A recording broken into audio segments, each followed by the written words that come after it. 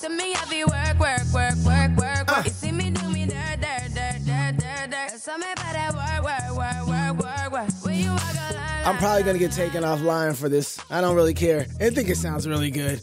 You know, we were supposed to vote last week on whether or not we're going to use this song or if we're going to actually use this song. Oh, no, that's for tomorrow.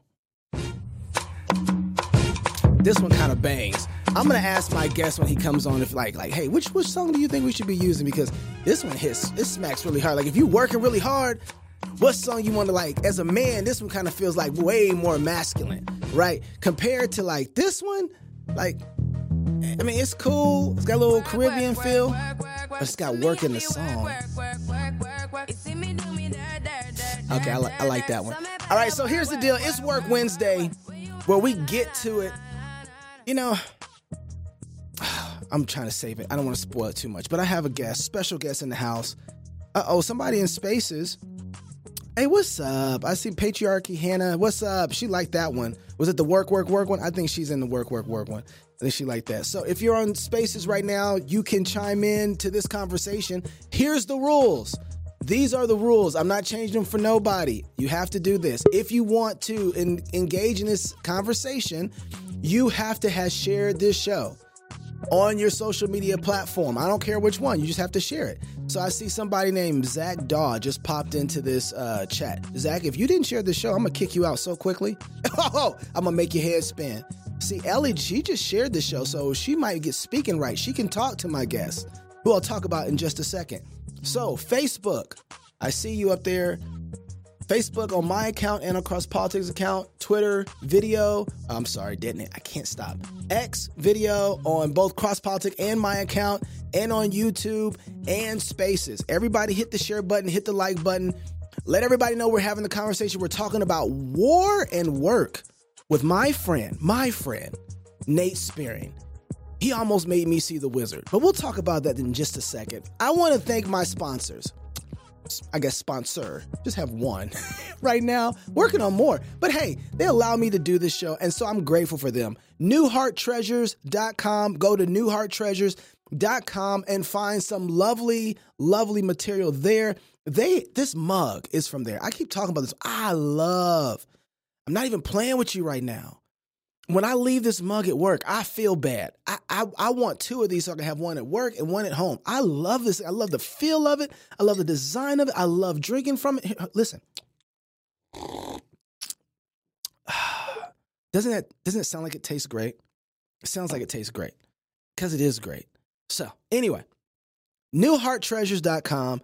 The reason I love this particular sponsor is because she's 18 years old. Her name is Hannah. She built this company off of saving up her own money for years. I think it was like $9,000, and started her own company that does shirts and hoodies and all sorts of swag. And she's got everything up there. And not just that. Here's something really awesome about Hannah. She wants to do business, but she also wants to make sure that she is a Christian in business. So if you just don't want to buy anything from her, but you need a prayer request, you can send Hannah over at NewHeartTreasures.com a message in their little message thing on their website, and she'll pray for you. That's pretty awesome. So go check them out, New Heart Treasures. I appreciate them. All right, without any further ado, my friend, the man who made me see the wizard himself, Nate Spearing. Spearing.co is his website. Nate, just a quick introduction to how we met and why we're having this conversation together. We were doing the conference in South Dakota, I believe. Correct. Okay. Oh, did you see these? I do my hands, and all of a sudden, everything. I got to do one of these. The whole screen. Yeah, there we go. Look at that. Yeah, if Responsive. Yeah. I'm sorry. I got to turn those off. Those are going to kill me. But we were doing the conference in South Dakota, and we did a special Warriors Tending Gardens event where you hosted it, and you taught us all how to shoot. Correct. And you worked us out and did some physical stuff to us, and almost made me pass out. Yes. And that was not good. But I learned something there. There's a lot of guys who think that they're tough, who are probably somewhat tough. And I mean, I grew up in the hood. I grew up, knowing if I went to the park that day, I was going to have to fight. I knew of having some very spatial awareness. Everything that happens in the ghetto, I went through that, right? But and so there's a certain grit that I think I naturally have, and I think a lot of guys have certain grits from just being in country. They had to do hard work and whatever. When I got there and I saw the way you guys were shooting, and I saw at what ability you guys have to kill, I was like, yeah, this ain't me.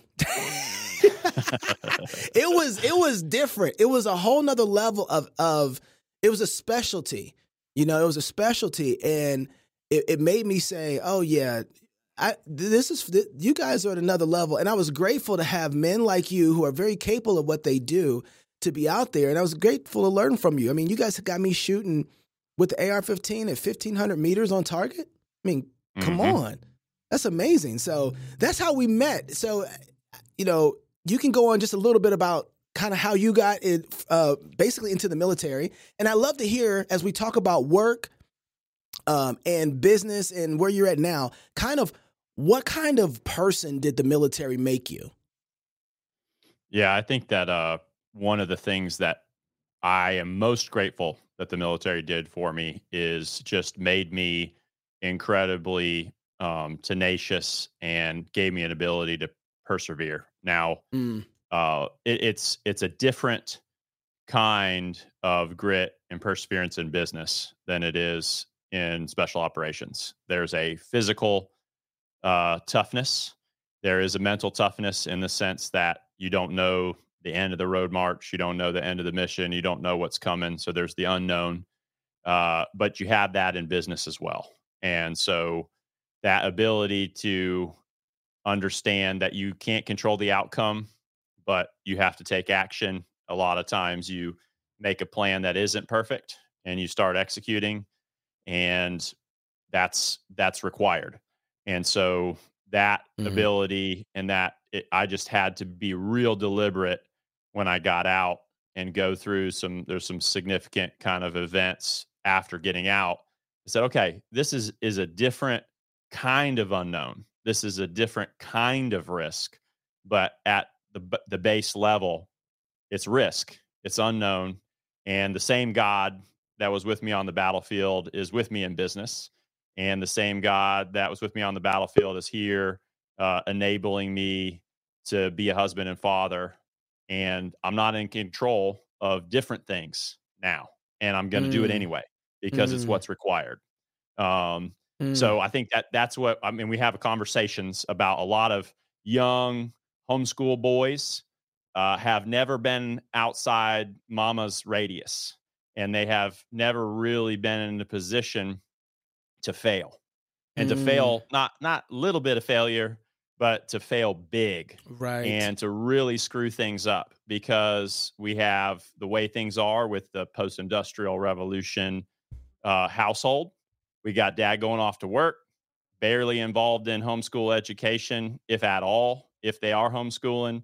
Don't even get me started about the ones that check their kids into prison, wait in line 30 minutes a day to check their kids into prison with the government, and then pick them up again. And, you and I are on the same page of that we have to take control of our kids' education, and it's not the government's not who should be doing that.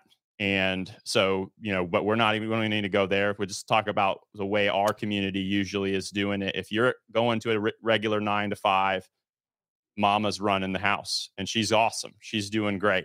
But it's husband and wife raising children, and the dad has to be involved and provide his own insights. So by me leaving, I had a very active dad. We grew up working construction. He was very active in my life. But when I went to the Army at 19 and I tried out for Rangers, and I was trying to go through these selection and assessment programs where there's nobody else there. It's an individual assessment of skills, and you got hard men looking at you. And I'm a homeschool, Christian young man. I had to face a lot of failure. I had to get good at failing. And so that ability, and there's grown men that still keep control of their life so much that they don't want to fail. And so that ability to kind of get into some really hairy situations and by the grace of God come out on top, and by training and being diligent in our craft, excelling on the battlefield, violence of action, overcoming the enemy, but then reprogramming that same intensity, that same focus on the basics for business, for how I am being as a dad, for how we're homeschooling our children.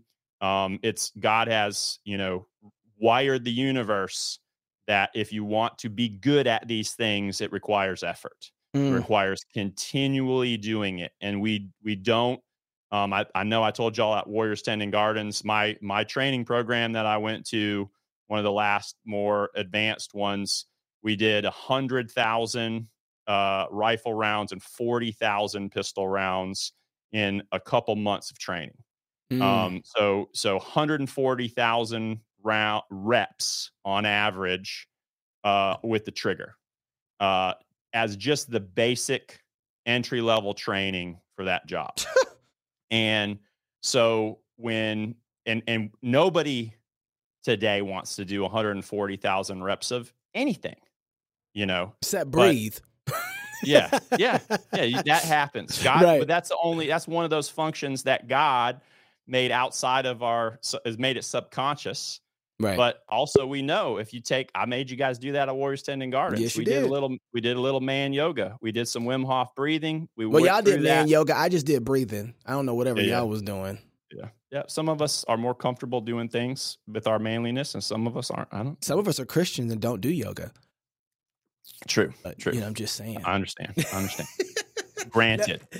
Go ahead. Man stretching. There we go. Man stretching. We reclaiming, man. We reordering it. You know what I'm saying? I got to be careful with my terms around you. I forgot. Hey, man, I still have that Baptist culture inbred into me. You've been Presbyterian forever. You don't know anything else. So I still have triggers. That's how it goes. It is. This is how it is.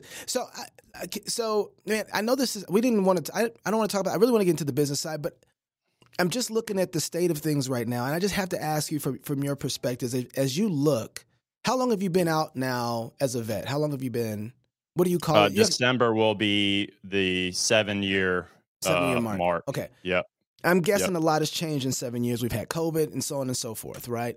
But the way that things are right now, the way things are looking, it does not look very good that we're going to be able to avoid some sort of battle, war, whatever. Seems like something is coming down our path. I listened to Tucker Carlson talk to a general. I can't remember which one it was right now. Maybe you can remember. But it doesn't even matter what their names is. They're all worthless. Okay, well, at least I'm going to get a straight answer from you. But maybe I don't know. One of the things he said was that it is not America is not in a good place right now to go to war. We're just not there physically. The way that the women have come into the military and so on and so forth. But I wonder from your perspective and where things are, what's your take on America's war readiness? Do you think that we're in a good, you've been out for 7 years. I didn't like what happened with the whole COVID thing because a lot of the men who are like tip of the spear were like, we're not doing this. And then even though some of it got settled in court, they come back into the military and then they're getting mistreated, in one way or another. And so, but I just kind of wonder, like, where are we at physically as a nation in our war readiness, do you think?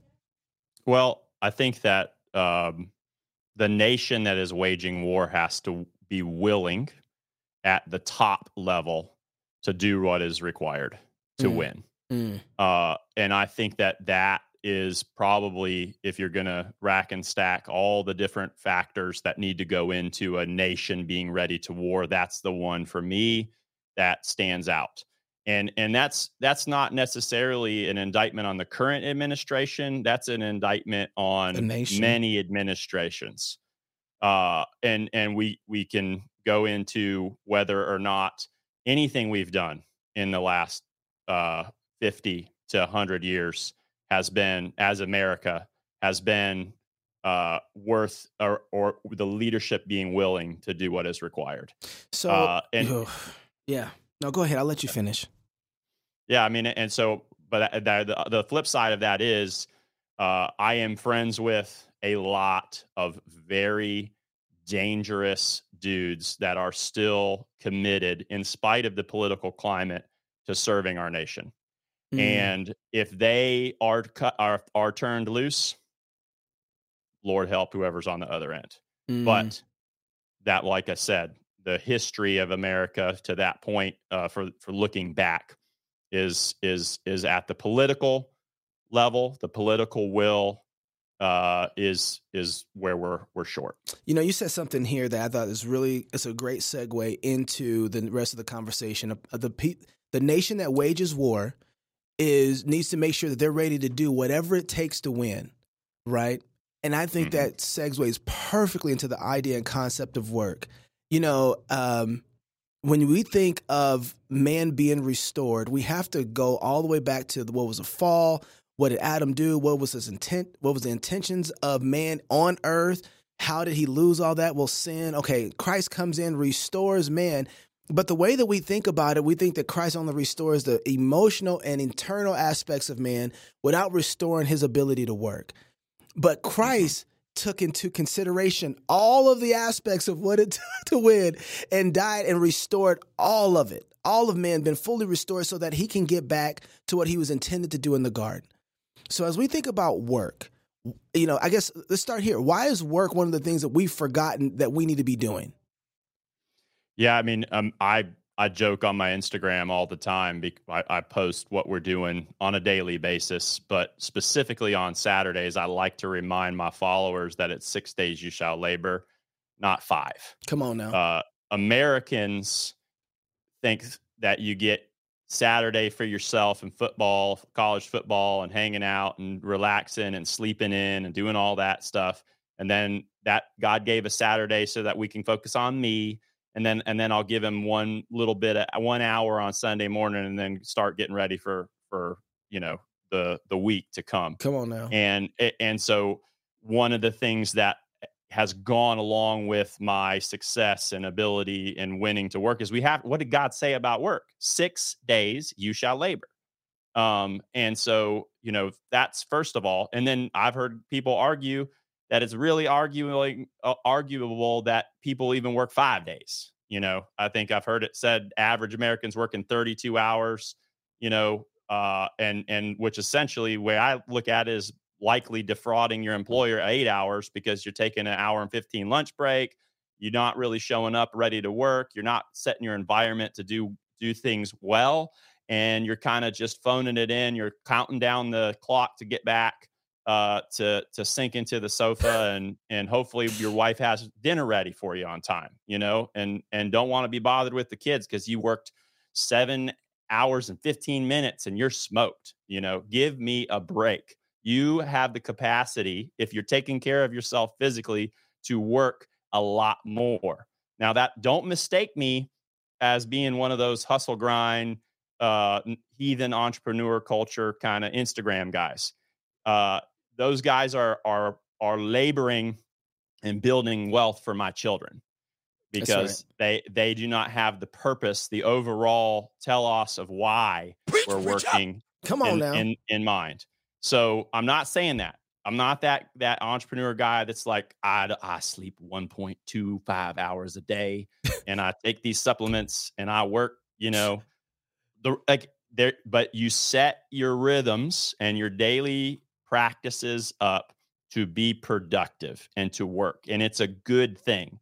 And it's not your wife saying how much you're working. And it's not you know, trying to, you know, oh, I have to go home and I got to do what my wife wants me to do, and this begrudging that aspect. So, and that is what we're doing now that I think is so fun. I have my oldest son sitting next to me, where we've integrated the work and home in a different way, because I own the business, because they can go around with me to different job sites, because I can go home at lunch, eat, do some discipline if needed.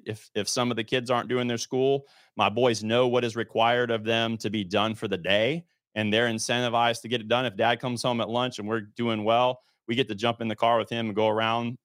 We just got off of me and my middle son. We just did a ruck together because I'm doing 2 workouts a day right now in this program that I'm doing. So they're going along for the workouts. Eli had 20 pounds on his back with a ruck. We came in here and just optimizing my environment, optimizing my time to be fruitful with it. Right. Because the reality is that parable of the talents. God has given each of us certain abilities, certain capacity to do certain types of work, and we are required to not bury it and to bring a yield to the Heavenly Father for that time that He's given. And you're going to give an account. And a lot of men and a lot of are not producing. I did a podcast with Dr. Merkel.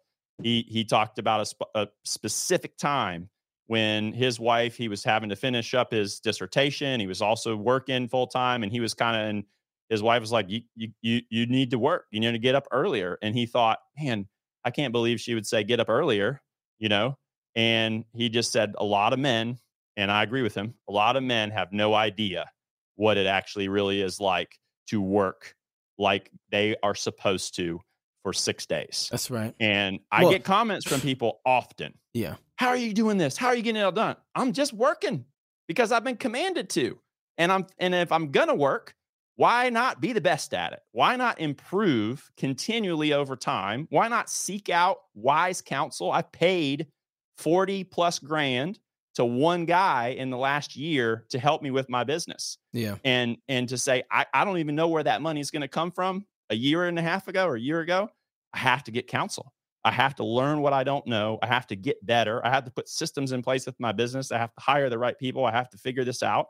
And if I'm going to do it, I'm going to do it.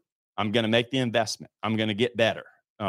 Anyway, far from pithy. No, go ahead. No, but that was good. And one of the things that I think because I want to get into the details of your business, how it is you make money. I remember when you did that move on the when you did that move with the 40,000, because I remember you told me when it came back and how it came back. I remember you told me that.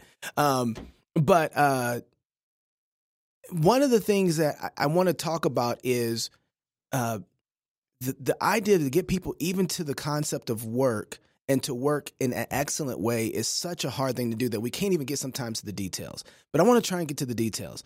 One of the things David Bahnsen said at the Business Makers pre-conference, one of the things he said was, if I can just get people to understand, I think he was mainly speaking to the post-millennial folks, people who believe God is going to, that the gospel is going to be successful in conquering the world.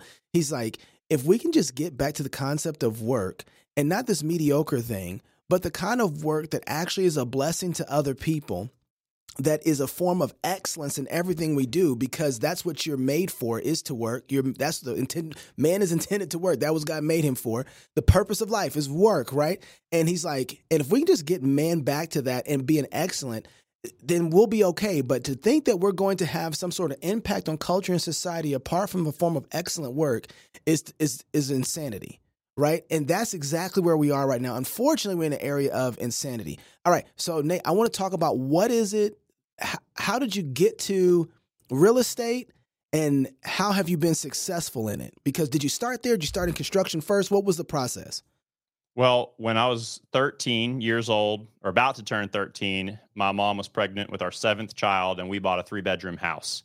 And my dad and I added on 1,700 square feet, basically from age 13 until I left for the Army a little bit after turning 18 years old. You became a master carpenter underneath your dad.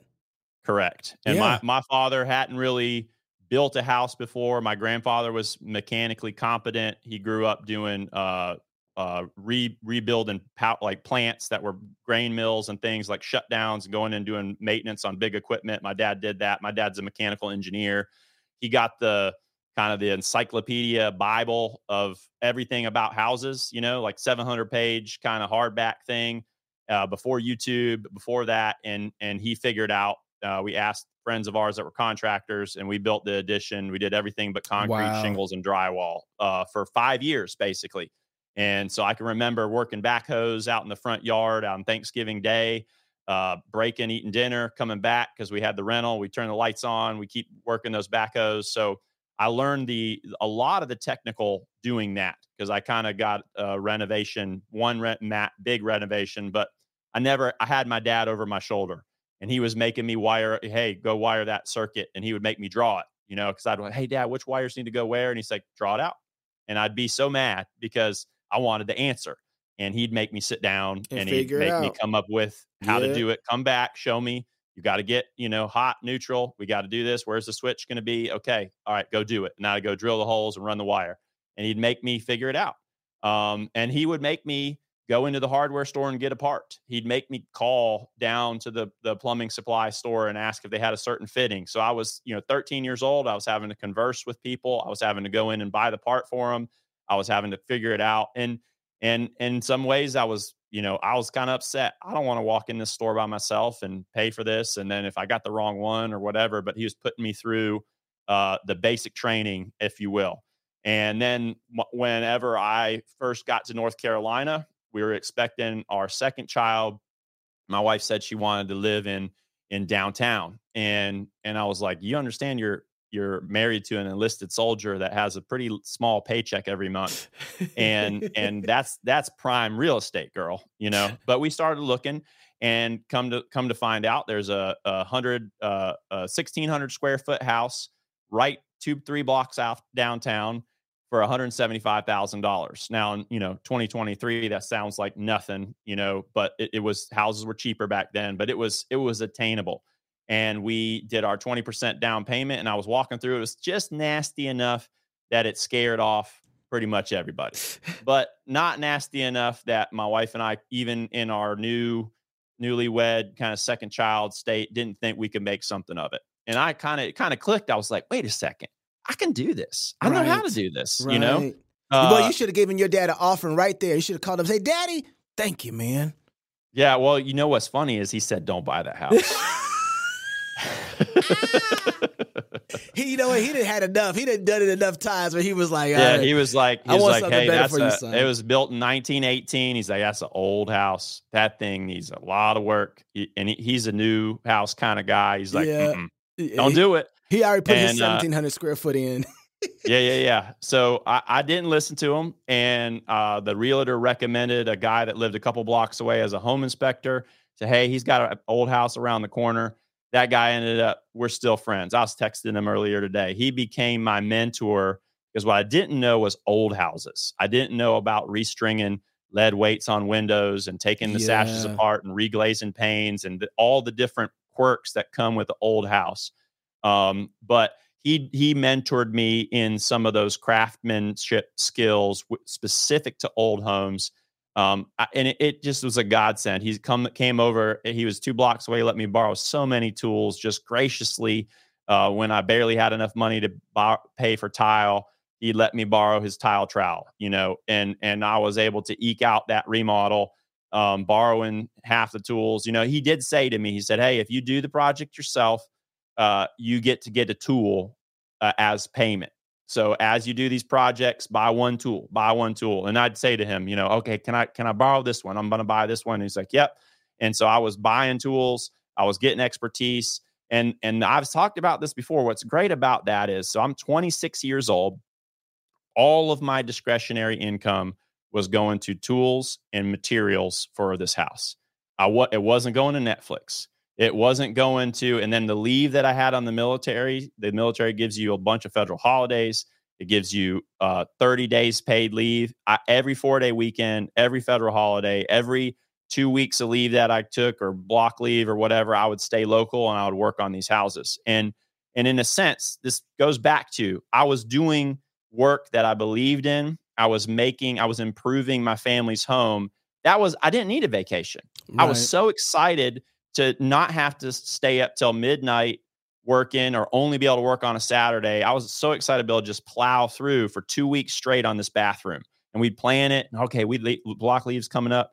I'm going to take leave. I'm going to just stay at the house. I'm going to be able to do this. And we'd push through and we'd blitz these bathrooms. And also, when you tear apart a bathroom in your house, is like you're incentivized to get it back together. That's right. Because mama can be at various stages of happiness with the different pregnancies, with the ability to cook your meals or not. She's in there with you, but we're growing together as spouses, remodeling, living. And so we had 3 months left on a lease when we bought that house.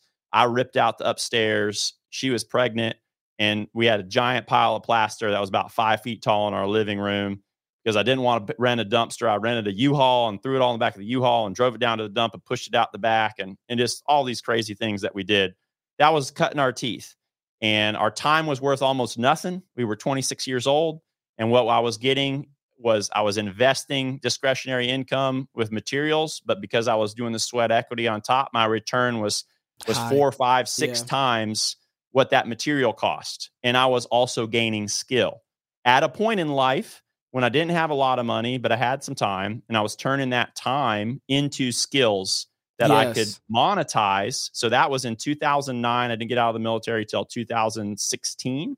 So for 7 years, we did that house. We ended up buying a duplex 4 blocks away downtown for 10 grand cheaper. Well, hold on. I want to talk about this. I don't want to just skip past that. So you got the first house. How did you even get the money to get the first house? I believe it was an enlistment bonus. Okay. So I excelled in the military and I continued. So I was in a skill set that the Army paid a lot of money to retain. Okay. So I think I'd been in at 6 years or so, and you can get a bonus in your initial enlistment. They get you for 4 years and they get you to re-enlist again. They pay you to stay in. So I'd got to the point where I'm pretty sure my bonus was $40,000. And so I got a $40,000 bonus, immediately bought that house with it. Okay. So then you get that capital. So you do something well enough that you make enough to get a bonus. So you get the startup capital. So you got to have capital. That's essential, right? So you got capital. You take that capital, you buy a house that really isn't worth that much, and you take and probably put $60,000 worth of sweat equity in. Is that fair to say? Yeah, well, I think the materials that I end up needing to buy didn't keep as good of records back then. I was about 30 to 40 grand of materials and labor over the year, but we sold it for 103,000 more than we bought it for. Okay, so that was a 3-year period. So at the time I was getting paid full time, I invested a down payment, and then I basically turned for $100K, $70K net profit on that. And it was my primary home too. So when I sold it, and it didn't matter how much I had put in over the years, because I would have wasted that on something silly. So essentially I was depositing my discretionary income into a property as like a savings account. And so I was able to make $103,000 withdrawal 3 years later that I hadn't touched. And I actually, in that 3-year period, got another bonus, I'm pretty sure, and bought the duplex. Okay. So we were spread. I hadn't even finished the house. It was such a great deal. So, all right, we're going to get that. I got some more capital built up. We hadn't even sold the house. We actually had to wait. The roof was leaking, I think, in 7 different places. I went in and replaced the ceiling tile and actually patched it before the appraisal so that when they came in, it looked like it was in good shape, knowing that the next time it rained, the plaster was just going to fall down again and that tile was going to get wet again, so that he didn't think there was a bad roof on it. But I just had to let it sit. And then we had buckets everywhere because I didn't have any more money. All my money went into that down payment. We were trying to finish up the other one. So I had 2 houses and money, no money. And I was investing it into these properties, and working every single second that I had, that I wasn't at the Army. And that's the other thing is I did these real estate ventures. I have 12 combat deployments. I did 9 of them since starting real estate. So I did 4 different remodels, deployed to combat 9 times, and had birthed 4 children since we've been to North Carolina. My wife birthed them. I know we got some ladies listening. I did not. We know you didn't. Yep. Yeah, it's just we're not that delusional crowd. Right. Right. Anyway, so I wasn't like I had a cush job with plenty of time. I did have holidays. When you're gone, you're gone. When you're home, they try to get you out of work earlier because of our deployment cycle. But I was gone. I was doing weeks away training. It was 6 to 9 months of my year. I was not at home for that entire period. And I was still getting these real estate projects done. And so, you can't, the other side of it is, we talked about this, that perseverance and that continuing, that long, slow obedience in the same direction. You can't expect this to happen fast. There's these young bucks that are like, I got to get in there. I got to try to make this. It's like, no, it's marginal gains. That's right. Over time. And that's marginal gains in your skill sets, and your ability to lay tile. You're not going to, I go back to those. We actually have been back into those houses, and I'll look at that job and I'll be like, but I can say that was my first tile job ever. Yes. And I see it, and most people don't. Where I am doing stuff for clients now, I'm just super meticulous and trying to execute at a really high level. So I'm very critical of it. And that's how we have the premium clients that we have, is because of that. Well, I want to get there. I want to get there Yeah. because you haven't started the construction business yet, right? So we've got 2 houses, no money. Just every moment of your time is going into these houses to invest into them. Okay, so when do you start turning the corner, and then what initiates the luxury construction part of your business? Well, some of the story is I ended up, as I was being gone, I was gone 6 to 9 months out of the year, 6 to 8 months out of the year. And the kids started coming. I felt every time I deployed, it was killing me. I need to be with these kids. I need to be with my wife. I need to be home. Yeah. Now, that's not to say that that's the call for everyone. I'm eternally grateful for the men that can still be in the military and do what they're doing. But for me, God was pressing on my heart, you need to be there. And so we decided to get out, and we made a plan. I had taken my last bonus that I took when in the Army. I kind of knew I wasn't going to fill. It's a 5-year payment of $90,000 to stay in for 5 years. And the one thing the military does really good is to spend enough money to get you to stay in. So if you divide that by 5 years, it's not a whole lot. It's a significant percentage if you have an employee mindset. You think, man, I'm going to get a 7%, 10%, 12% raise is essentially what this, can't remember what the exact percentage is of my base pay and my pays for just to stay in 5 more years. And what the government does, the bait and switch the government does, is they give you that carrot up front. Yep. And they enslave you for 5 years from my particular where I sit.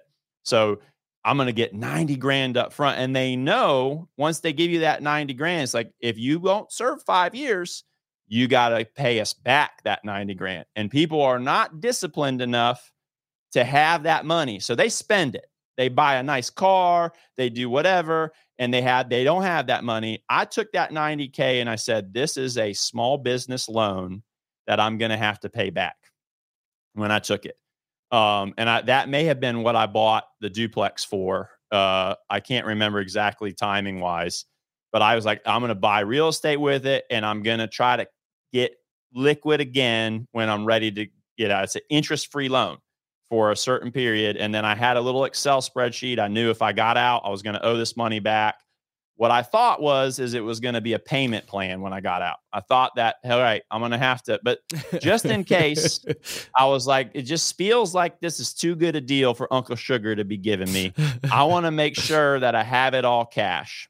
So we get out in December 1st, 2016 was my last day. But what I did was on November 26th, I think, few days prior, I bought an 8,300 square foot broken down mansion that had 11 bathrooms, was on 2 acres, was right in the middle of Pinehurst, North Carolina, in Old Town. This is the house 3, right? House 3. Okay. Yep. Counting the duplex as 1, third house. I kind of sometimes will count a duplex as 2, but yeah, I call it my undergraduate, my master's. So I bought my PhD house. We put $115K down, I think. And then I was like, I still got about 60, 70, 80K, whatever left, because we'd cashed out the duplex. We cashed it out. We had that. So we had 250K, so I basically, in my mind, I got a year's salary in the bank still, even though I put this 115 down. I can figure out what's going on. And And then the last day, they said, "Oh, if you don't pay your bonus back last day, you got to pay taxes on it immediately." Oh, So I knew, I was like, okay, I owe 40 grand because I have only done a little over 3 years or short of 3 years of this. I owe them 40 grand. I'm going to use that to put HVAC in this house. I'm going to start this business. I'm going to be making payments to the government to pay that bonus off. They're like, no. That's taxable income this April. You're going to have to cut the check for taxes. So I'm like, well, if I'm already have to cut taxes on that, I'm just going to pay the money back today and be free and clear. And you broke. And I'm, yeah, I mean, that was about half of what I had left on hand. We had 2 mortgages, 5 kids, no job. I went and bought a truck with the rest of it. We had about 20K or so left. And I was like, all right, I can make it for 90 days with what I got now. And looking back, that was God's grace, because if I would have had all that money, I would have been lazy. I would have just, I got a year. I'm going to work on this house. I'm going to do this.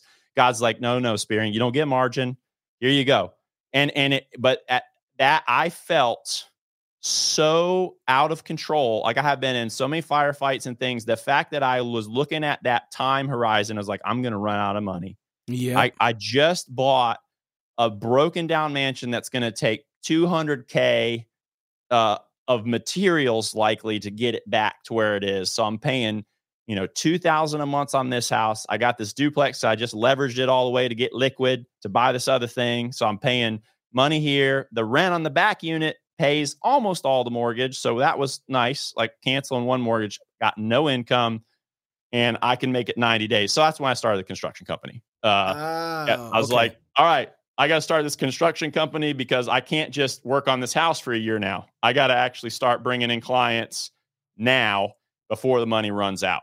And I've charted it on my Instagram. I mean, I can go back and pull my bank statements, and there was about a year where every month we did not have enough at the beginning of the month to pay what was coming due the beginning of the next month. And that was also, I realized that financial security that I had from the military had become an idol. I trusted in a direct deposit from Uncle Sam instead of Heavenly Father, who rained manna down for 40 years for his people. And so I was a jerk of a dad. Because I was stressed. I was like, I'm not doing well at this business. Cue lawsuit. Cue clients not paying on time. Cue people taking and not realizing, because I've never really done it for profit. So Nate, hold on. How long is this process? How long is this process that you're going through this? Probably till about 6 months ago. Oh, wait. So then when did it? So give me a year span. So 2017 till just recently. Well, it's not fair to say. We have had positive, increased percentage of profit every single year, except for COVID, which I can talk about. That was kind of like we've been up and to the right every year, but we're also remodeling a mansion. We're also got real estate. There's a lot more cash going out than ever before. So the cash has got to be coming in. But yeah, I would say probably 2.5 years of really, really slim, barely making it kind of years. So I want to hold that there for a second. We got this is really good. So then at this point, God is sanctifying you in your personal life through the work that you're doing. Amen. I don't think that should be missed at all. And it's the kind of sanctification that you wouldn't have gotten at if you weren't where you currently are. Yes. And so that's something really important to talk about. So, I think that the distinction, the pre and post fall distinction that we have to make is work existed before the fall. I know people have said that a lot. We know that.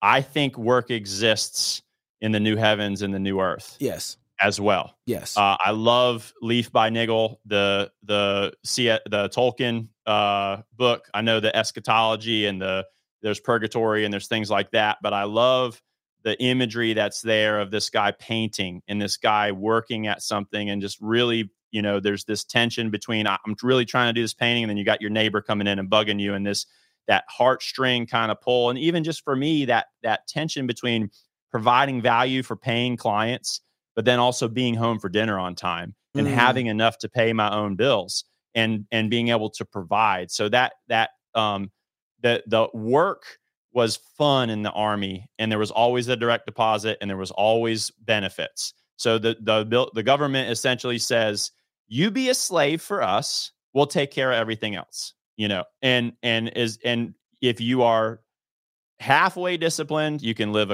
a great middle-class life on a government salary. You get a stipend for housing that's not taxable. So, there's a lot of benefits to that. Get some bonuses.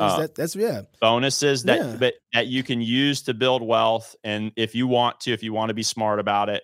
And so this was not a master plan that I had. This was not something that's literally started out as, I want to live downtown. I want to be able to walk on those sidewalks and be able to go to the park and things like that. Just a positive place to live. And then, oh, look, there's another deal. And and I wasn't setting out to be a real estate mogul. I was literally trying to create a house. And I've recently recorded, not yet published this podcast yet, about that tension between, a productive household and productive property. And for a Christian, a home that is beautiful, that you can entertain people in well, that you can raise children in, and that you can do homeschooling, and that is safe and secure for them, and that's beautiful, and that causes their mind to expand, is more valuable than just what's my cash flow and my ROI. But we have been able to pair that with old homes, restoring them, bringing back life, being very intentional about beauty. And a lot of those older homes, they just understood proportion and balance and trim and these things that are just lost art. So we were able to have kind of this canvas that just needed to be uncovered again and learn these skills, but then grow our family, and our family being a family that works all the time. And that is time together. And we're putting in fences, and we're doing these things that are difficult, and that are also causing me to have to be kind to my son and to not be a jerk when he doesn't know yet, and to give him opportunities to grow, and my daughters. And I think we maybe as parents want to say, oh, it was really hard for me. I don't want it to be hard for them. I want to give them that suburban lifestyle and those, whatever, but it's not how it's supposed to be. That's the American dream. Like my pastor says, the American dream has swallowed up the church. And we have this comfort-minded, this bank account balance, this emergency fund, this pension, this whatever, and it's a self-licking ice cream cone. It's slavery. We're the most enslaved that we have ever been as a global society. It's just done through voluntary debt. It's done through student loans. It's done through marketing things to us that we don't need, that we go out and we buy, that doesn't appreciate in value, and it doesn't really enhance our life at all. And it's terrible. And you do that. I even think some of that wouldn't be so bad if we worked, right? I think we've just kind of become lazy, and so those things that could be just pure joy aren't really joys or curses, because they encourage us not to work anymore. But to have work put back right, so we understand what we're doing and we're being priest of the thing. There's another form of enjoyment that doesn't necessarily have to have an appreciation value to everything, right? But if you don't know how to use that in a priestly manner, then you're using it wrong. And I think that's a huge problem to this. I want to ask you though, real quick, because I want to get to the second half of the story, but in this middle part, I think a lot of people have to be asking, could you have done now in the current 2023 era where things are a little insane? Could you have done that now in the current market? Because most people who maybe they can, but I don't know if a lot of folks are going to be able to get their hands on $40,000 cash to start to be able to get capital to buy a house. I don't know where people, you talk about this current generation and keep people who are in their 20s and in their early 30s. They're trying to figure out, how in the world do I get this capital to even get started on that? Because I got to come up with at least double the kind of capital that you have to come up with to even get a loan. So is the situation right now still prime for me to even try this? Yeah, well, I think that the concept is that you take money and you invest it in something that will bring a greater return than it's sitting in the bank or you spending it on Netflix. And so conceptually, that can be anything. And I'll give you one example. So my younger brother used to buy four-wheelers and then resell them. Okay. There's a lot of people that go out and buy these toys. They buy a four-wheeler. They can't really afford it. They run it into a tree. They bust the headlight. They don't really take care of it well. It won't start. It's sitting in the garage for a while. Now they got to pay rent. Okay, I'm going to sell this four-wheeler. I need it. They need it gone quick because they didn't manage things well. They didn't maintain it well. And so it sat. And so if you have some savvy to go in there and do a little assessment on it and you get some skill, you can buy a four-wheeler and make $1,000 if you don't have to sell it right away. If you can wait a week or two, you can wait a month to sell it because it's broken. It won't start. And so now this guy, all right, maybe I just need to clean the fuel lines out. Maybe I need to get a new battery. Just little things, and some of the things you do is like, I'm going to re-weld this cattle guard on this razor, whatever, like a little bit higher technical thing. So I think that's, Gary Vee does those garage sale videos on YouTube where he goes and buys stuff at garage sales and sells it on eBay. He's doing his research right there. What is this? Oh, because people are just doing garage sales. There's a lot of things. And he's haggling and he's talking about how he's taking a Saturday and he's turning it into $200 or $300. So instead of viewing, I don't have 40 grand. I can't do any investing. What amount of money do you have right now? And how can you double it? If it's $50 and you are going to learn something from trying to double that $50. And we can do this with our kids right now. Facts. Hey, here's $100 investment. I want you to turn it. I don't care how you do it. I'm not going to give you the idea. Your final exam is you bring me $200 back, at whatever age is appropriate. And you go out and do it. And I gave an example at our classical school at our church. I went to Career Day and I said, I'm an entrepreneur. I'm a businessman. This is what I do. I went to Dollar Tree and I bought a pack of assorted candies. So you get 10 or 15 pieces of assorted candies for $1. And then I gave everybody in the class $1. And I said, all right, this is your dollar. You get to keep it. So you got this 6-year-old, 8-year-old, 12-year-old, like, I got $1, automatically I'm the coolest dad that came in to talk about his vacation. Sure. He just gave me money, Yeah. So, all right. Now, which one of you wants to be my business partner? Hands up. All right. You got to give me your $1 back. And you may not get any money if you join this business venture back. You may lose your $1 forever. And I look at the kids and someone be like, and one kid's like, let's do it. I didn't do anything with money anyway. Let's go. I'm with you. So I'm like, come on. So I walked out in the hallway and I say, all right, here's this candy. You got 25 pieces, whatever. The actual value of this candy is $2. So you're going to give me $1. I'm going to give you $2 worth of candy. We're 50-50 partners in this. I have the money, the original money. You go in and do the sales for me now. And you go see if you can get all your dollars. And I'm like, do the math. It's 10 pieces of candy. These candies cost 10 cents. So if you can say, hey, who wants one of these now and laters?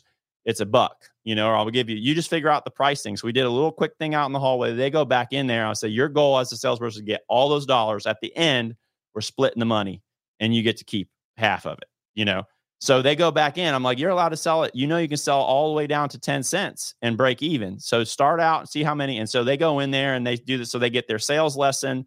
They got to go in there. And most of the time, they got all the money back from their class. So we got $20 there, or we got whatever. And most of them bought that now and later for $1. Like, shoot, I got this $1. And that's most of America. Give me whatever. I'll give you what I got. I want that thing now. And he ended up, so then he got it, get half the class gave their dollar for the now and later. Yeah, candy's better than $1 anyway. I'm in second grade, and then he ends up, as he did this business venture with me, he or she had $10, now, and their class all had candy. Everybody's happy. That's a free market exchange. And then I said, all right, I'm gonna take this receipt out now. And I gave the whole class, like, here's what I paid. I paid 10 cents for that. You gave me $1.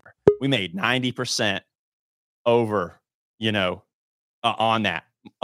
And 90% of that dollar I got to keep, that was 1,000% markup, and that is the lesson that we're not teaching our children at an early age. Well, we don't even have that lesson ourselves, though. Like, correct. Everything I just heard you say was basically get your hustle on. Figure out a way that can bless somebody. What is it they need? Or, I mean, I was just thinking about this as you were talking. There's so many things around. I mean, if you've not learned how to barbecue, it's one of the more simplest things to do. It takes time. But here's what can happen in a short of the time that it takes you to barbecue. A person can taste that, and in less than 5 seconds, they can tell if you love humans or not. Right? And it's the amount of effort you put, and they're willing to pay for the love that you're able to produce.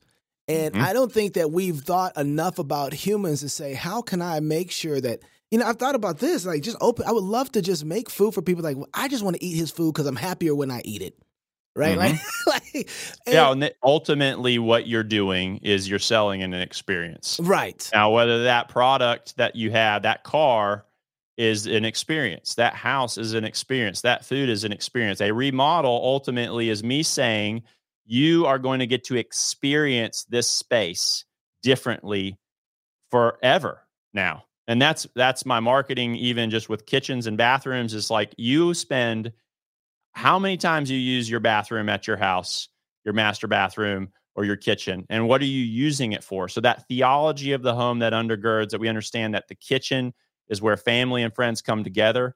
How do we design them such that, and I blow clients' minds when I come in and I say, all right, first design meeting, we go through and I get paid at almost always the second meeting I've gotten paid when I show up. I do initial consult. I talk about our methodology, our process. I got a brand that's recognizable. I've gotten referred from people. I got reviews. I got this. I hire professional photographers. And so I show up and I say, all right, here's our process. I'm going to look at what you got going. I'm going to give some ideas. I'm going to demonstrate expertise. Then I'm going to give you a preliminary estimate that this kitchen is going to cost X. And the next thing that we do after that, I'll answer some questions, whatever. Maybe I have to go back out sometimes and get some clarity, but then you're giving me 5% of that and I'm doing the design for you. And so once we get into that design phase, I'm handing them a checklist. I'm handing them exercises and things to do. And I say, all right, who sits in this kitchen? Who cooks? Who cooks what?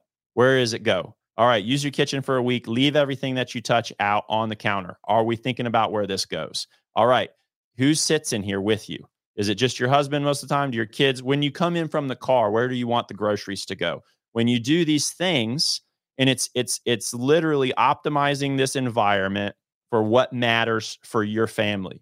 And people have never even been asked about that. So how many people come over when you have a party? How often? Where are they going to sit? Are you sitting in here while you're preparing food? Or are they out in the living room? Do you want to be able to be a part of it are you kind of an introvert? You want to hang out in here and you want to be left alone because you just want to do the food and get these people fed. And that's how you serve people. And understanding that about these clients and their rhythms of their home, that's biblical. And we understand it because we've been given the keys, the cheat codes about the universe. And we're serving these clients and they don't even know. Like, it's a completely different way to just say, it's not just, oh, it's going to look nice. No, this is to function. It's going to be beautiful and it's going to optimize. And that's how we charge a premium. I mean, to charge for estimates is ridiculous in our industry. You see free estimates plastered all over everybody's car. And every time I see free estimates, I smile to myself and say, that guy doesn't value his time. That guy's been in the trades. He's got skill sets. Now, obviously, there has to be an evaluation. There has to be demonstration that you're trustworthy and have expertise.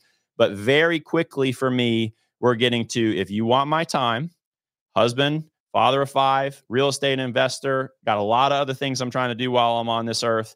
There's not a lot of contractors out there like me. If you want the product I provide, you want the skills that I have, and you want me to bring a portion of my mind against this problem set with your home, pay up. If you don't, I got a line out the door, because I'm just what I'm unleashing now. I'm buying consumer data off the internet. I'm doing direct mail campaigns. I started a podcast specifically for my construction business, where I have all the conversations that I wish clients would know. My goal is to get somebody that calls me up and says, "Hey, Nate, I've listened to your podcast. I know I got to pay 5%. Can you come measure my kitchen and tell me what the preliminary estimate is? I got a checkbook ready. I've seen this kitchen. I've seen that kitchen. I want that. Let me know when you can schedule you." And I'm building it all into my website, into my brand, in such a way that I am providing value that is unprecedented by any other company locally. And I'm in a local small market. Nobody's going on and scraping mortgage data and finding out what equity position people are in and what their annual revenue is, and then crafting marketing creative to direct market in a small town in middle of North Carolina. There's none of my competitors are doing that. I am going to destroy everybody over time, and I'm not going to get complacent. I'm reading these books. And I'm so excited when I wake up, because I get to try to be creatively solve a problem, to find these people that want new kitchens and to offer it to them, and then to be excited about it and me to do it. I mean, my guys are the highest quality subcontractors. I'm dressing well. I'm providing like everything we do, how you use the bathroom, where our trash goes, how you park at the job site. We're trying to specify all that, trying to make the thing and it's the construction industry is abysmal. And for the longest time, even when I first started, I'm like, I'm better than most people here. But now I'm getting to this phase where it's like, it's not okay. And that's why I paused some of these other things I'm excited about. The Life on Target podcast, Spear & Co., Warrior Standing Gardens, all these things. Like, no, I don't want a client which almost all my clients are following my personal Instagram, my Twitter, my things, and talk about that. You get these clients that can find in 2 clicks, they can find what I think politically, right, what I think religiously. They can search my name, and it's like, I'm done playing games. This is who I am. This is what I believe. I'm not trying to squelch my business Instagram links to my personal Instagram, which links to my website, which you can 2-3 clicks, you know exactly who I am. And guess what? I'm okay with it, because if you know who I am and you like me and you like my family, then I can serve you well as a professional. And we have clients that don't have the same political views that I have, and they may not know, they may not care, but they will definitely be referring me because of my expertise at construction. I'm not trying to hit them in the face with a track. I'm trying to do excellent work.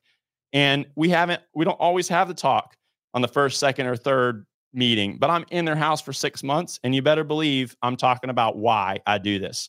I'm thankful that I have this opportunity, that God's given me these skills, that we're doing this with our home. My kids are coming, they're meeting. It's so fun. And then to be making money at it finally, to understand how to price jobs where when you get done, you got money in the bank. Okay, and so that's why I want to. I don't want to interrupt you, because you sound like a charismatic preacher, and I think I'm guarding my wallet, because I think next you're going to ask me for an offering the way you're talking. But at what point did you said roughly around 6 or 7 months ago things started to shift for you? Yes. What was it that clicked that started to shift? Was it just that this is what happens when you start putting things into the garden? It takes a couple of years before you start seeing the value of it. Is it the 5,000 or 10,000 hour rule? What was it that in the last 6 or 7 months that things started to shift, and to what degree? Yeah, I think that for sure there being that yield, the fruit tree, we read about that in scripture, kind of the 5th year being when you really get that fruit. So, that's kind of, I'm about to start my 7th year of business. So yeah, we're right around that mark, that 5-6 year mark where there is definitely some residual, but I also had to realize I can't do everything. I can either be mediocre at a bunch of stuff, or I can be really, really good at a few things. And I had to say to myself, and I still have to fight it. I mean, I'm a risk taker. I'm a visionary. I want to spin these things off. but realizing that I have to be excellent at this. And I went out and did that thing at Chris Wiley's church, Trad Dad conference. It's available, Canon Plus stuff, whatever. But I'm out at Trad Dad. I'm speaking. I'm excited. I get time to write. I believe in it. I'm learning a lot. I'm preparing this message.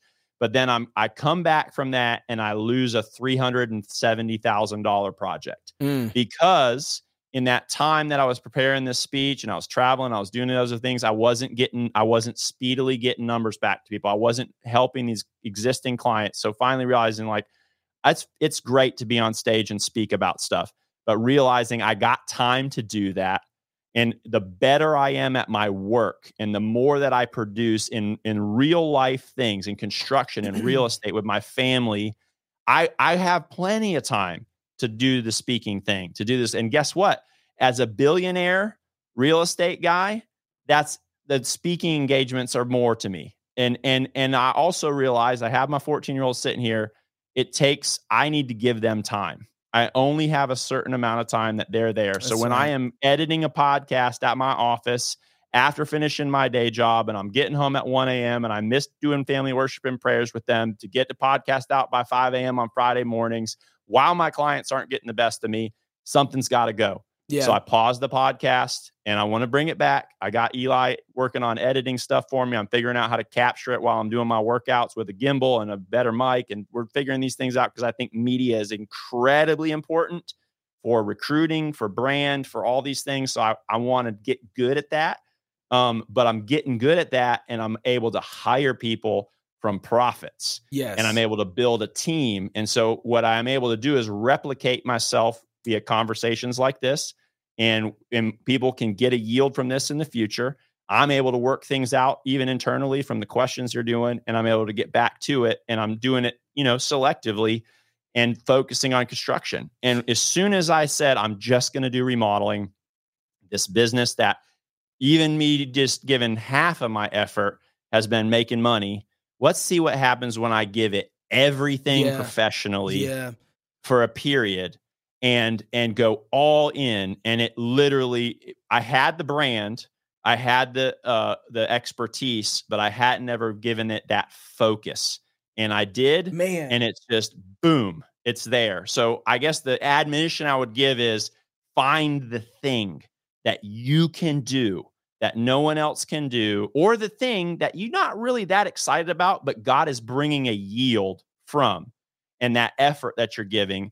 And I have always thought construction is just the thing I'm going to do until I get this next thing spit. And I'm like, no, some aspect of what I do for the rest of my life will involve the trades and construction and remodeling. And maybe it ends up having a little bit more of an educational or a media flair to it. But this is my job. This is my calling. And it's a good enough for me to just do a couple kitchens and baths a year and raise 5 children that love the Lord with all their heart, mind, soul, and strength. That's enough. I don't need to be on the cover. I don't need to be, but at the same time, I do not think that yield and that return that God gives from that focus of our talents and energy it doesn't make any sense. Why would you take a whole day off in 7?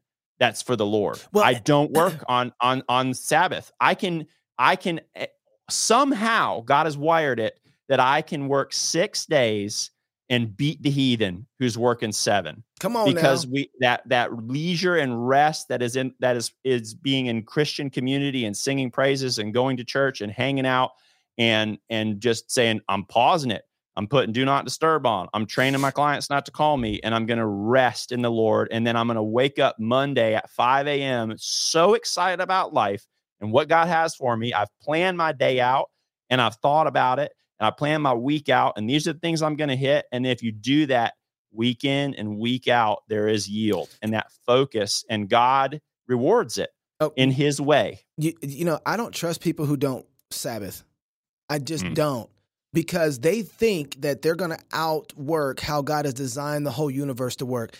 There is a materialistic aspect to people who work all 7 days thinking that they are somehow going to get the thing accomplished that requires the blessing of the Lord. You don't yeah. This isn't just material that has a function. This is the world. The materials that God made functions the way He's designed them to work. Yep. Right. And so and Sabbath is built into everything. Everything needs. And until we can understand that as part of creation, we can't inherit the blessings of the Lord properly, and we can't be good priests. Right. And so anyway, I want to open up right now before Nate runs off because he's got stuff to do. I want to open up anybody who has questions for Nate. You can. I just put a link inside of the social media platforms on Facebook, on YouTube. It is already, if you're on X, you can just go ahead and flag your hand up there, and I'll give you rights to be able to speak and ask a question to Nate. I want to talk while everybody's figuring out what their question is, Nate, and deciding whether or not they're going to come in. I do want to talk about this real quick. We have discouraged the trade so much from our children that we're destroying the ability for us to have housing in a competitive market in the future. Mm-hmm. It is, you know, I grew up, my wife's uncle was a construction guy, him and his dad. And so I found those guys out because I was like, if you can build a house and you understand how that works, you can serve everybody in the world, right? Like that was a thing. And so I learned to develop those skills. But it seems that people have discouraged the idea of being a plumber, or they've discouraged the idea of a carpenter. And during COVID, everything took off for whatever reason. This whole thing is so weird, but you start seeing tradesmen like the necessity of guys who knew a skill excellently, and people couldn't find them anymore. And so I've heard between 50 to 100 people leave the trades and are being replaced by 7. I've heard 2 different stats. So if you're just literally a business person, you're thinking, okay, 100 people are leaving or being replaced by 7. The price is going to go up. Right. The plumbing, you think plumbing and HVAC and electrical work is expensive now? Oh, weird. You know, wait until inflation continues. And guess what? I set my labor prices at whatever I want on the reg. So you think that it's we're literally going to be charged, and that there's a joke that goes around in the meme. It's like, yeah, you know, oh, you became a contractor, you know, you didn't go to medical school. Yeah, I couldn't make enough money as a doctor. Right. You know, right. Like, I mean, literally, right. Doctors. I'm working for 2 doctors right now, you know, and they're paying me a high premium. I am making on their job. I am making top, you know, percentage income for a whole year off of one job. I got 5 going right now, you know, and I got 5 or 6 in the hopper in various stages. Like it's, and I'm doing it right now as me and a couple guys in the field. Like I'm trying to lease more office space. I'm trying to hire operations guys. I'm trying to get my executive assistant in here. You know, I guess that's if you're in Central North Carolina, and you want to come work for our company, you got to hit me up because we're trying to build it out. And we'll make sure everybody gets a website too. But part of the deal that people don't understand in this is that it won't just be trades. You need a full marketing company right now, right? Yeah. You need a full media company right now. You don't just need somebody who can do toilets and do walls and do electric and do no. Because of the way the market is now and social media, what it is, you need somebody who's a producer, like you have your own TV show. So in doing construction and real estate, you've expanded a whole nother branch of content creators and creation that wasn't there in a previous market. And so, yeah, and we have a iPhone set up. That's the media phone for capture. I have every single day, because of the work we're actually doing in the real world, real remodels, structural beams, you know, drywallers hanging sheets on stilts, running around. It is exciting, fast pace, original content every single day. I'm not having to make, and that's what we've talked about this that kind of led to this. I have every single invoice, contract, design agreement that I have ever done for this is about to go into 7th year in my construction company, except for the first job I did. I got a check for that one, and I think I penciled the estimate out for them because it was somebody in my church. but every single job I've done in construction since I started in December 2016 until now, I have it all. I have all my financials. I have everything on the share drive. So what I'm trying to do is I'm trying to put that out for free. Woo! Because what I needed to know was the secrets. Everybody that I was listening to was talking about, this is what you got to charge enough for your skills. Okay, well, what the heck is that number? Right. Tell me what you're charging. Now, the other side of it is you have to, you can't really charge what you want to make right away because you suck. Yeah, that's right. That's the other side of it is you got to give yourself time to get better. Man, I'm going to say, hey, this is this is the first job I did. This is how much I charged. Here's the estimate. Here's the work. Here's the photos. Like I've been Instagramming and photographing and videoing, not high quality, but the material is there. I got 6 years. We've done $3.2 million in sales over 6 years.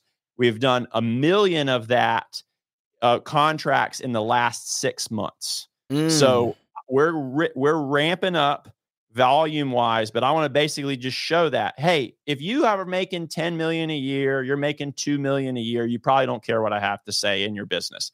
But if you are a contractor that's making doing 100,000 in gross sales and ending up with 30,000 at the end of the year and poor, all right, we're going to get you to 100,000 net for free. Here's everything. Now, if you make 100,000 net and you got some money and you want to learn, because I'm going to keep going. I'm not done. I'm improving. I'm hiring coaches. I'm building my business. I'm not stopping. If you want to learn the notes for year 7, year 8, year 9, for when I'm a $10 million, I'm a $10 million company, I'm whatever, then maybe we'll charge for that. But it's going to come from having taught you how to start and build a business that is profitable, that you're making a high percentage a year income off of. And you say, all right, Nate, I'm ready to take it to the next level. All right. So, hold up, man. Where are you going? How do you get this? How do you get this? They don't want to ask you a question. Got somebody here, Ellie. Wants to ask you a question. How do you get in touch with you to be able to get game like that? It feels like a drug deal. Spearing.co. Get on the email list. And or follow any of the social handles that are at the top of spearing.co. I will announce when it goes live. I will be sending that out on my email. I have planned in my mind to do 3 additional podcasts right now. One that deals on family real estate investing and talks through here's the house. They basically house 1, single family, house 2, duplex, house 3, luxury vacation rental mansion. So I'm going to take you through that. Okay, wait, hold on, wait. Too much. Fire hose. All right. Yeah. Spearing.co. That's where you're dropping the first crack hit. And then after that, people going to be hooked. And then you're going to charge whatever you want. Got it. All right. Spearing.co is if you want to get hit. I got 2 people here. I want to get in. I want to get Ellie and then see Clayton just came in. Ellie, you have the floor. I saw you share the show.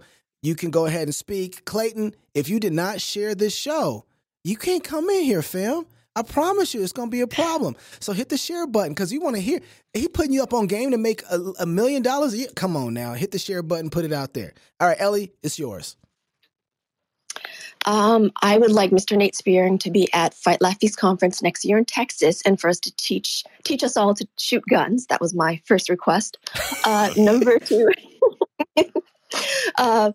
I've got a question in regards to what kind of advice do you have for single parents? And I know there are single parents who are, male and female. So a father who's got kids, no wife around, or vice versa, was a wife and she's got no husband anymore. She's got kids. How would you advise them in terms of the area of work? Because now they've got to juggle both sides of taking care of the kids, raising them well, but also being the breadwinner. They are the head of the household. What kind of advice can you give them? Yeah, I think I'm gonna take you off the speaker. Nate, go ahead and answer. Yeah, I think that that's why we have the church, and that is where you can go and say, "I need help." And I have less resources than maybe is ideal from any number of circumstances. This is where it is. And my grandmother was a single mom. My grandfather passed away when my mom was 6 months old and she was pregnant with her second. So I have in my family watched a woman. She was a high school guidance counselor and then coached my mom's sports activities. So she basically was in the same schedule as my mom, different time.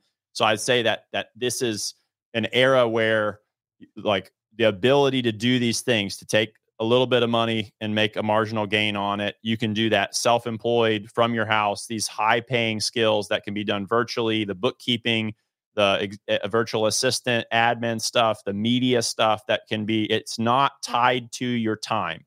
You want to get away from hourly and you want to get a by project kind of thing. My clients don't see our hourly rate. They see, I'm going to give you this kitchen for this much money.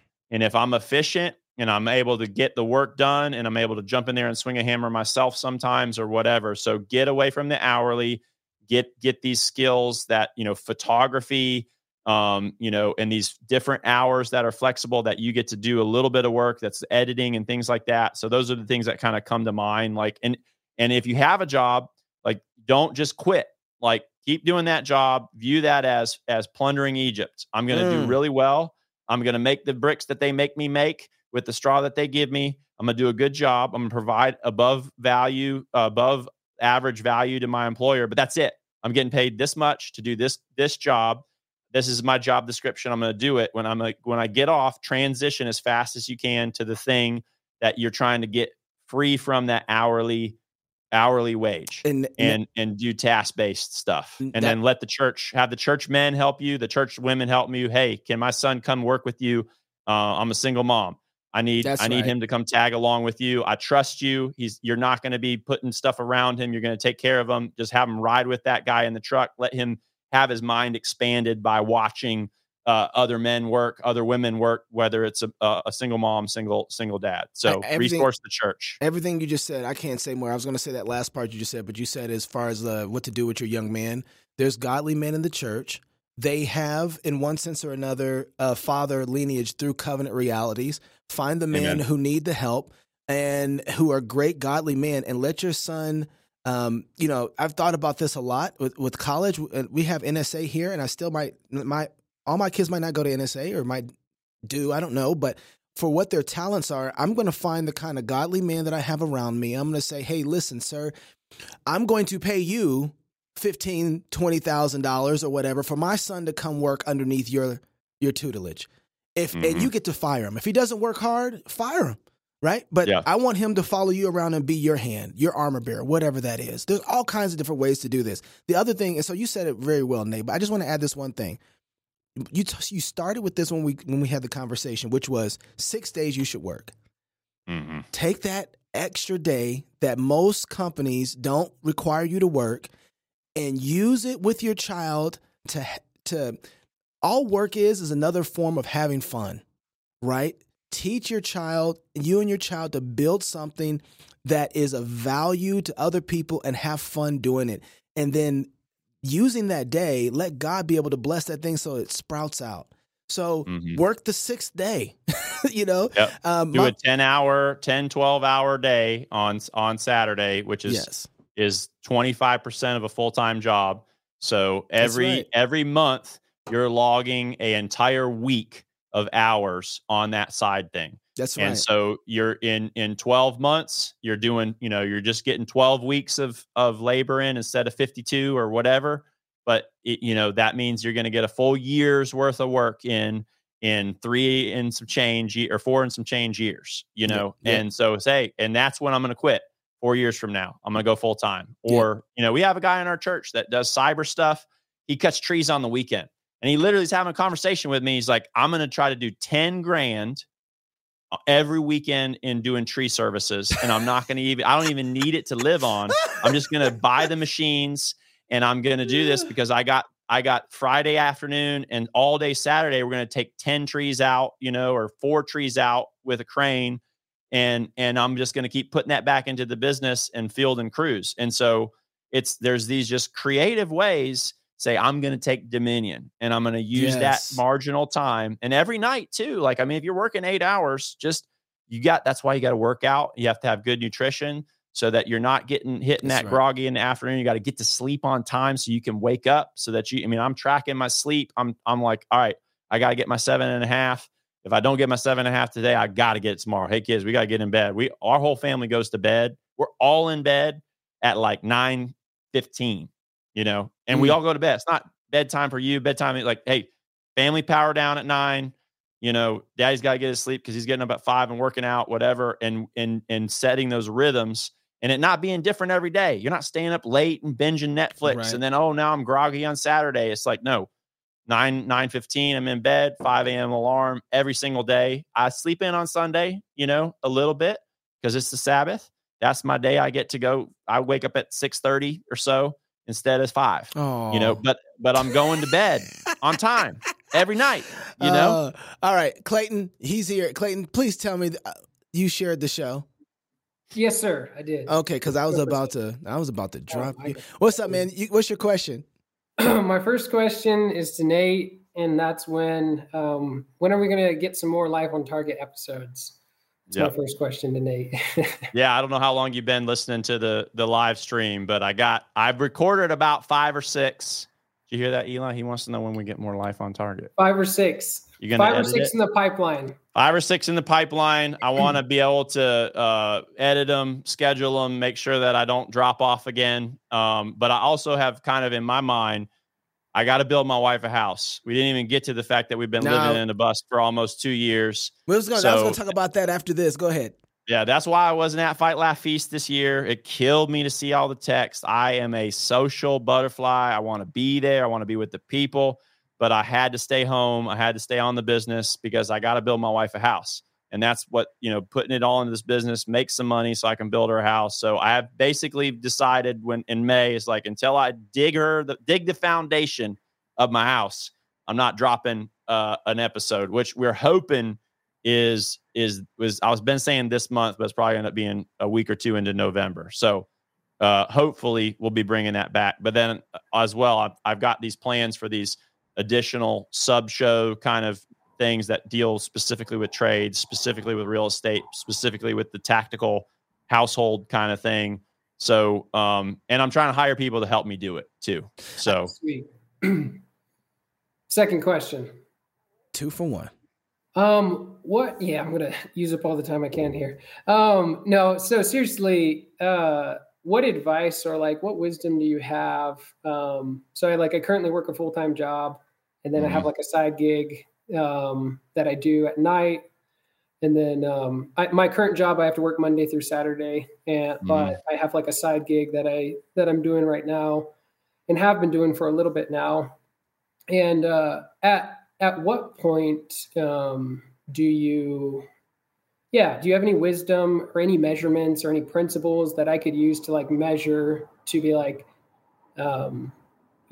when I where's the platform and maybe there's not to exit, where's the exit, the sign that says, turn right here, go this way, where I'm doing these 2 things together. And then I eventually go off onto the other one full time.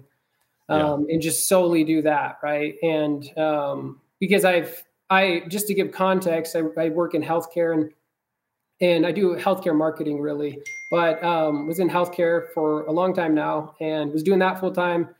And then I jumped off and helped my buddy who does IT. I helped basically build his business, and it was kind of a partnership for 6 months together.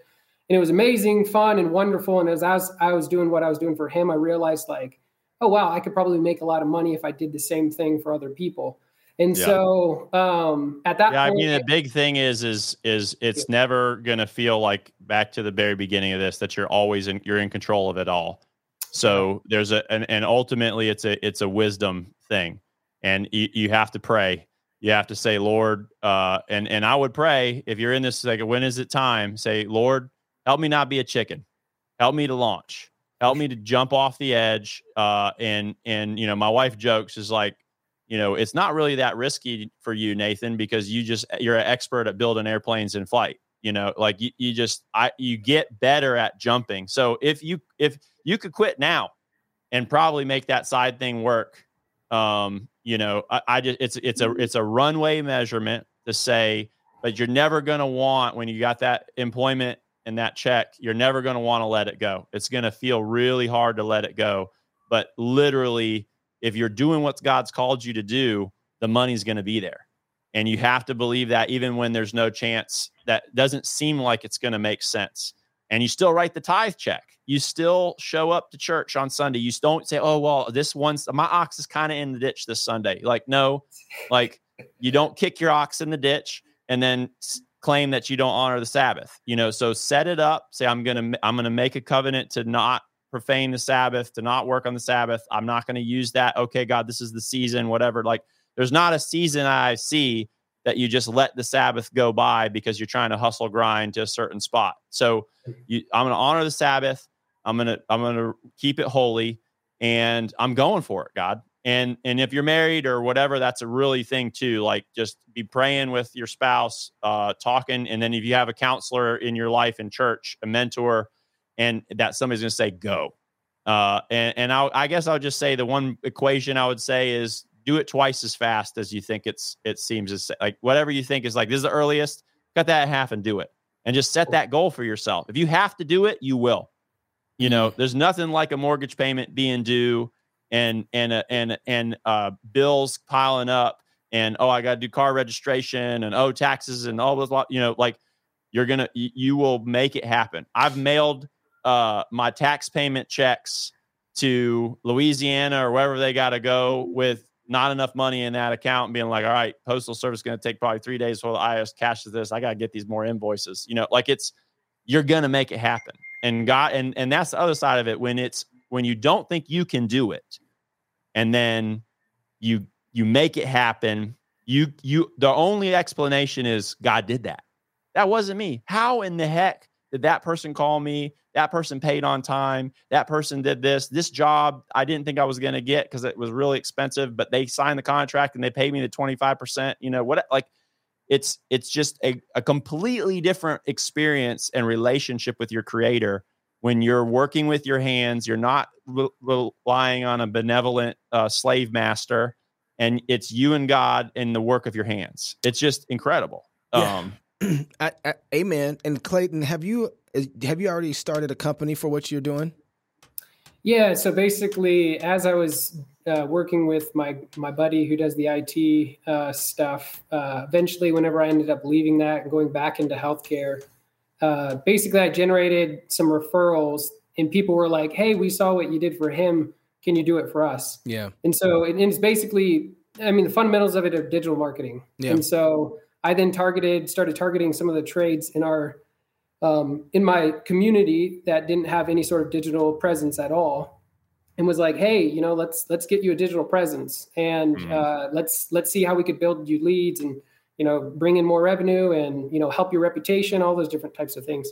And so I established that entity and have been doing business basically under that entity in conjunction with my healthcare stuff. But I find myself doing healthcare, answering calls, and being just like, I'm getting paid, it was like $35 an hour to answer calls. And I'm like, in my mind, I'm like, if I was doing the digital marketing full time, I'm like, I could be making $100 an hour. I don't know, but I've already tasted that. And so, yeah, I guess we'll look at your, how long does it take to close a deal and get your payments and stuff, and that deal cycle. Start that deal cycle with enough leads that if half of them come through, you're good. And so you're not requiring on one lead, you're not requiring on two, you maybe got four, and I need 2 of 4 to come through. I've started this pipeline, and I got enough to make it to the end of that cycle, and then quit. And then go. So I got enough in the bank to make it to my typical sales cycle. To get my first payment from a client is a month. I got 4 leads that could all pay. I got enough to make it a month. Quit, and then see if you can turn those 4 leads into 8 in that same period, and close all of them. That's the thing. That's what God will do too. God will have every one of those people ink that contract, and you'd have more work than you know what to do with your month 1, because you trust it. It's not prosperity gospel or whatever, but just you set the conditions, you don't know the end state, and you go for it, and you pray, and you're doing it in a humble reliance on Almighty God, and you're working, and then you see what happens. And it's never gonna feel like the right time if you're in the corporate wage slave culture, and you're gonna look back in 1 year from now and send me a message and let me know, this is what happened. But you're going to look back and be like, I cannot believe I was working for $35 an hour, 6 days a week. What was my problem? Yeah. I can't believe it. You're going to be a completely different individual. So go for it, man. Hey, Clayton, thank you for coming on, man, and talking with us. Appreciate it, brother. I want to end here. As you were talking about this, you have to go back and read the story of the children of Israel leaving Egypt. They didn't want to be in Egypt, but they didn't want to be free either. And that's one of the things. I just tweeted that out. Was the reality is most of the church wants to be slaves. Yeah, it's sad. Because Moses goes up on the mountain, they immediately start crazy stuff going on, and they're asking about going back. It's like, guys, remember. But even though. Just the work that it takes to be free is what people are afraid of a lot of times too. Mm-hmm. It takes, when you're going through the work, I always think about it like this: going through the work process, getting the work done, making that transition, you are going to go through a desert. What is a desert but sand? You have slavery all on you, and that sand softens you up, and it gets that slavery off of you. It gets that degree of lacking to be able to be somebody who goes and gets it. The way you think about it, where are the onions at? Things were given to us. Now you have to go get it. Now you have to depend on the Lord for manna. Now you have to depend on the Lord for water, not Pharaoh, right? Mm-hmm. Which is how it's supposed to be. That's right. By the way, that's we're God's people, not Pharaoh's people, right? Mm-hmm. And so we should be dependent on him for all that. But it's hard for us because we really don't believe that God is going to provide for us. We are as faithless as our forefathers in so many ways. We don't believe that God is going to actually meet our needs. And so then, and if we really believed that, then we would do the things that faith shows, right? If you believe God, you take him at his word, then you take your son up there to the mountain to be sacrificed, right? Like if you believe God, then you walk out there. And this is one of the things that a lot of ways my charismatic brothers really have gotten some of this right. They just apply it in the wrong areas. But there is this, God said it, so I can take him at his word, and so I'm going to do the things that God has required for me to do, knowing that he will meet me there in the middle of it. And that's one of the things we really got to understand with work. I'm going to give you a time limit, give you the last word. You got 30 seconds. Well, I probably shouldn't even talk 30 because we're missing psalm sing at church right now. Okay. But I didn't want to do that. You bringing me on. Spearing.co is the website. Have a newsletter there that I think I've only ever sent one email out. But I got the plans in place. Connect with me on social media, Instagram and Twitter at The Spearing. And looking forward to staying in touch with everybody. Thanks for the opportunity. All the time, brother. You're always welcome on here. Listen, go and check out my guy, Spearing.co. Get those secrets, man. I don't even know why he's doing this. He just wants to be a blessing to you. Don't be a slave. Go take that blessing and get to work. This is Max Unleashed. Thank you, brother.